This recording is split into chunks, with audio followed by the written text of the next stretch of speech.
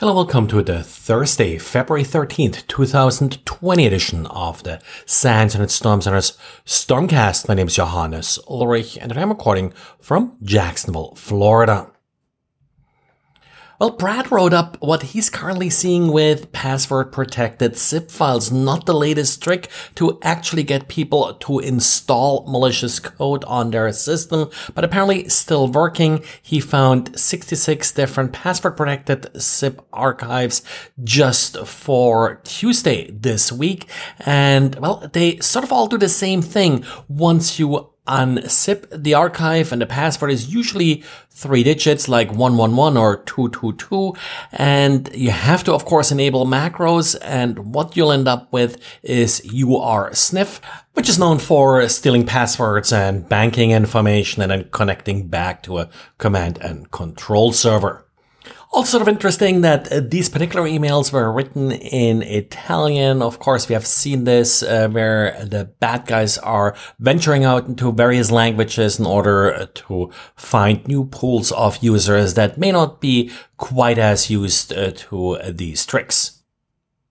Sadly, these documents with macros still continue to be a huge problem, even though, well, everybody should know that this is how a lot of compromise is happening by now, but a lot of companies still use macros, so users can't just not enable them. To help with this, Microsoft is starting to experiment with a feature they're calling Save Documents. Essentially, the way it works is if a user does open a document in protected view, this feature will scan the macros in the document and don't allow the user to actually disable protected view if it detects suspicious macros. Pretty interesting feature right now, only available sort of as a preview for Office 365 Pro Plus customers. This is a part of the advanced threat protection feature and should show up for other Office 365 customers in the future. And remember when GDPR came out and everybody added cookie notices to their websites? One of these sort of little bit odd side effects was a vulnerable WordPress plugin.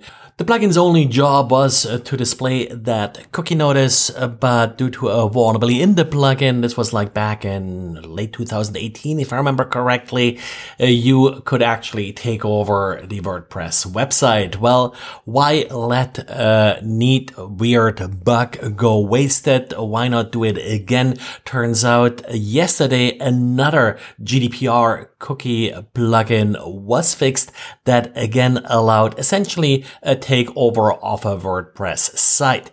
The tricky part here is, or the reason why this particular plugin was vulnerable, was that it did allow the administrator to update the text being displayed as part of the GDPR cookie notice. But they messed up authentication, so that anybody can essentially update the text with whatever text they would like, and then of course inject malicious JavaScript or do whatever you would essentially do with cross-site scripting, even though technically that's not really cross-site scripting anymore.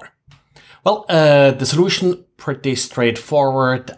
Update the plugin. This is the GDPR cookie consent plugin, and apparently has over 700,000 installs.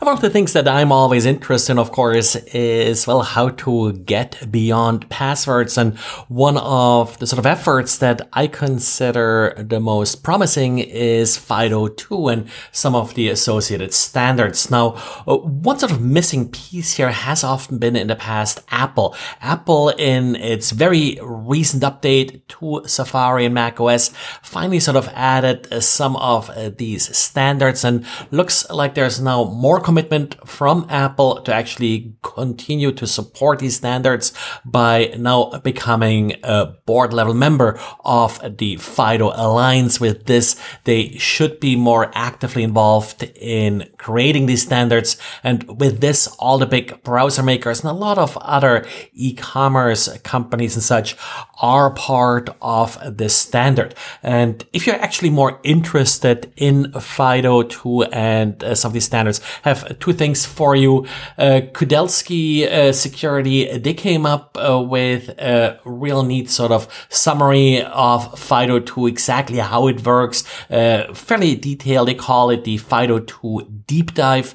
Also, if you want to get a little bit sort of hands-on experience with some of this at the RSA conference, Jason Lamb and I will have a learning lab. So if you are registered for the conference, you can attend this for free. It's a 2-hour session where we'll sort of have some hands-on exercises going over some code and how to implement this, in particular on mobile websites, where I think this standard really has a lot of promise.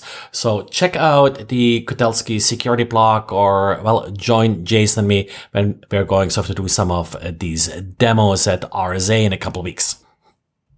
And well, this is it for today. Thanks again for listening, and talk to you again tomorrow. Bye.